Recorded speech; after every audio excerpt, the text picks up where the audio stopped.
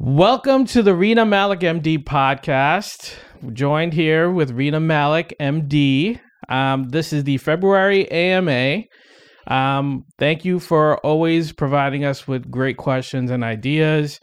If you guys have any questions, please leave it in the YouTube comments. We do read the YouTube comments. We do look for feedback, great questions. We do check the social media. We do try to weed out the questions that come up often enough or anything that we find interesting that you guys want to talk about. So let's get into the first question. Okay. Also, did you want to introduce yourself? I am mystery person number one. Let's call myself mystery person number one. All right, ready? Yeah. I was having sex with a girl once, and she was on top facing away from me. And I had never done anyone in this position before, so I'm trying to picture the position. Okay. I don't know if it's because my penis was bent in a way that I'm not used to, but when I came, nothing really came out. Weirded me out because when I peed later, it looked like I had some cum coming out of me. I never went back to that position, but I don't know if I did something I wasn't supposed to do. This is from Devon from Guyana, and we love it when you guys make reference to where you're from. We love hearing where you guys are living and where you guys are sending us questions for. I try not to put anyone's username out there, so Devon wants to know what happened when he was in this position with this girl. What happened here? Devon, this is a really interesting question. One, because when you came, you noticed that you didn't have an ejaculate. Now, not everyone does notice that when this happens, and this is actually quite common. And what you're describing is called retrograde ejaculation. Now, if you put enough pressure on the perineum, which is the area between the anus and the scrotum, or what we call the taint, right? You can actually force the ejaculate to not come out. And some people use this technique to do things like semen retention, but they're not actually stopping themselves from ejaculating. They're just getting retrograde ejaculation. And what that means is instead of the ejaculate going out forward through the hole of the urethra, they're actually having it go into the bladder. And so what does this mean and why does this happen? So it could be that you were in a certain position where that was getting pressed and this happened, or it could be that you have actually developed retrograde ejaculation. Now, why does this happen? So the number 1 and 2 causes of this, one is having some sort of prostate medication or prostate surgery that will affect the bladder neck. And the reason is because the way ejaculation works is the opening to the bladder closes when you ejaculate so that the ejaculate has to go out the way that it needs to go out, which is through the urethra to be able to have children, right?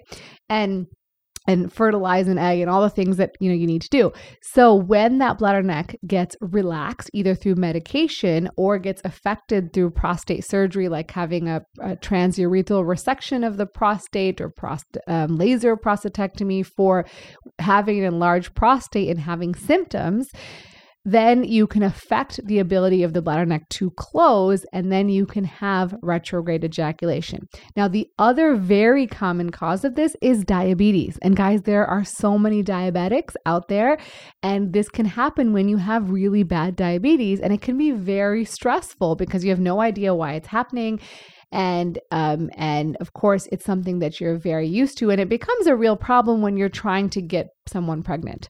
Now, if you're not trying to get someone pregnant, I understand that it can be very devastating and very stressful to not have ejaculate come out, but it is not necessary in terms of physiology, right? If you're not trying to get someone pregnant, it's not mandatory.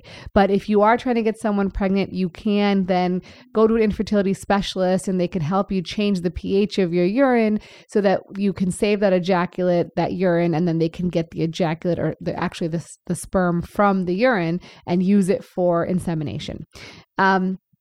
So I hope that answers the question well. I've made a video about retrograde ejaculation before because it was in an episode of Sex and the City, or the new reboot of Sex and the City. I think it's something called And Just Like That, where one of the characters had retrograde ejaculation and then they did Kegel exercises to bring it back, which is not going to help unless it's actually just low volume ejaculate, in which case Kegel exercises may help because those are the muscles around the urethra that then can strengthen to help force out more ejaculate volume. And these muscles tend to get weak with age. So if it's true retrograde ejaculation, Kegels are not going to help. But if it's low volume, then it can help. Like it. Retrograde ejaculation, something to Google. I'm sure you have some videos out there about this. I should mention also, when you guys are looking to submit questions, join us on our membership at the Supercast. You can go to arenamalikmd.com and look for the subscription, or just type it in your Google. And we do take those questions a lot more often from our own members. So consider becoming a member.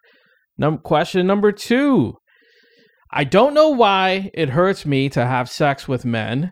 I've had this problem forever and have always needed lube, which makes it hard to have impromptu sex with my boyfriend, because if I don't carry lube on me, then we can't have it without me feeling pain. I don't know what's going on with me.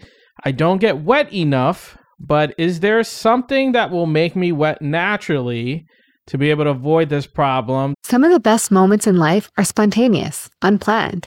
But for men dealing with moderate to severe erectile dysfunction, or ED, preparing for intimacy can rob you and your partner of spontaneity, the joy of living in the moment.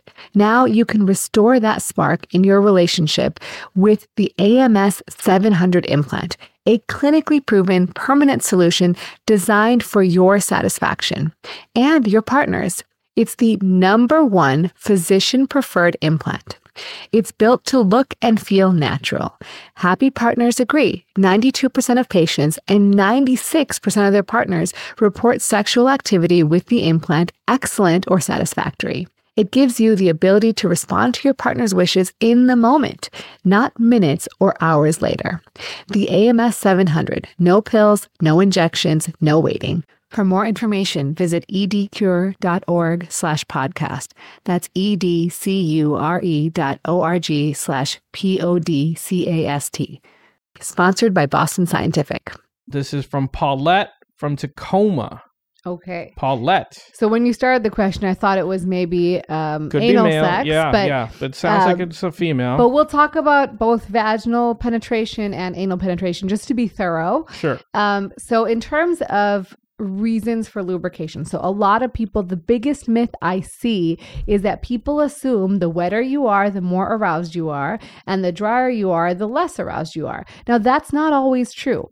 So one, there's genetic reasons that lubrication can decrease. There are certain medications that can cause decreased lubrication. Even hydration, how much you're drinking can decrease your lubrication. And certainly as women age and go through perimenopause and menopause, their lubrication will decrease. And that's sort of a part of the physiology that changes over time. So what can you do in terms of vaginal penetration? So for vaginal penetration, in terms of natural things, I mean, the biggest thing is just drinking more fluids. The more fluids you drink, the more likely you are to make more lubrication. Also, assess what medications you are on, because some of them can affect lubrication. So it can include things like antidepressants, oral contraceptives, and even antipsychotic or other medications for that are used for psychology.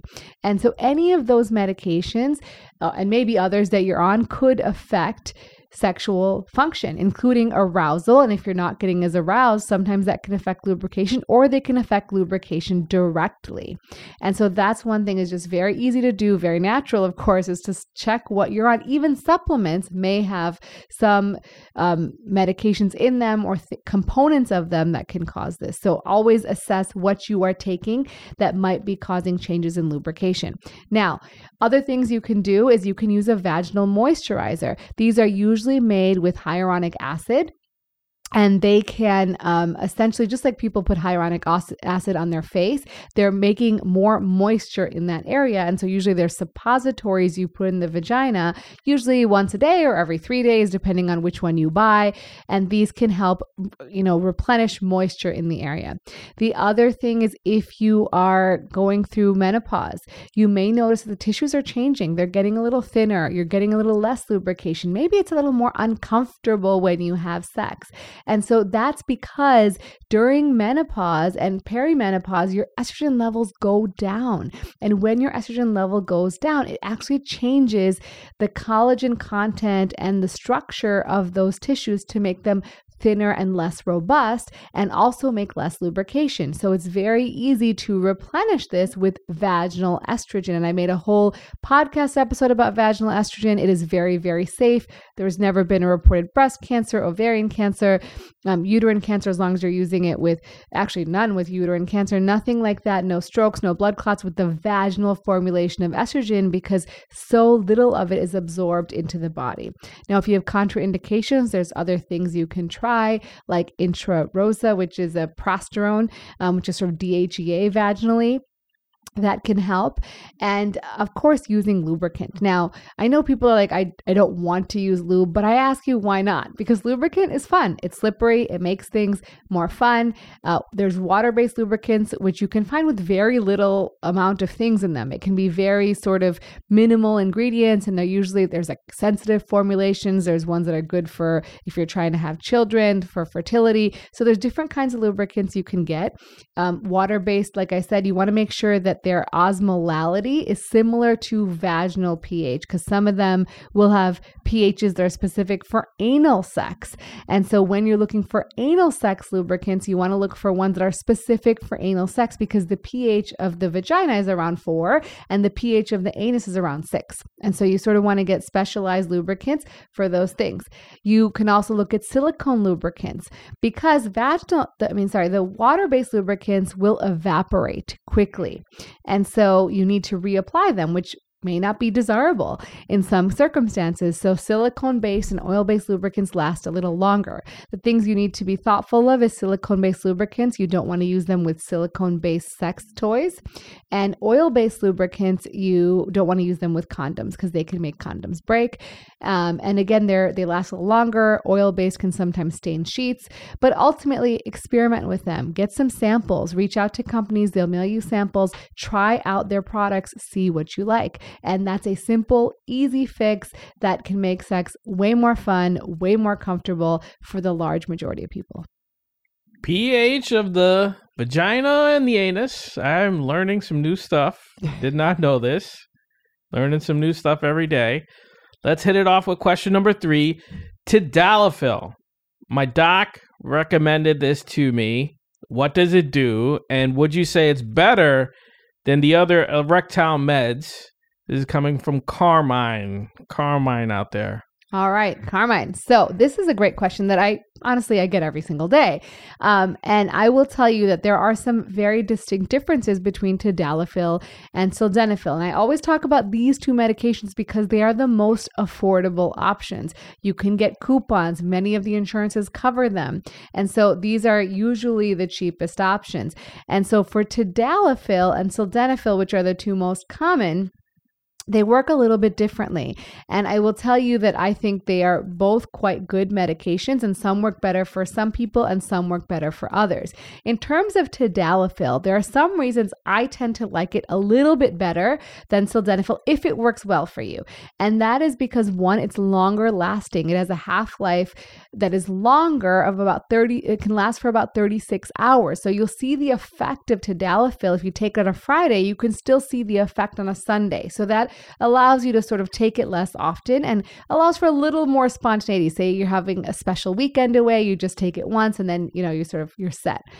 Also, you don't have to take it on an empty stomach. So sildenafil, you have to take on an empty stomach, which means that you can't have a big dinner before, you can't, eat a big meal. And if you do, the medication's not going to work very well and you still may get side effects with it. So generally speaking, for those two reasons, I tend to like Tadalafil a little bit better. I also like Tadalafil because you can take it daily, 5 milligrams every single day.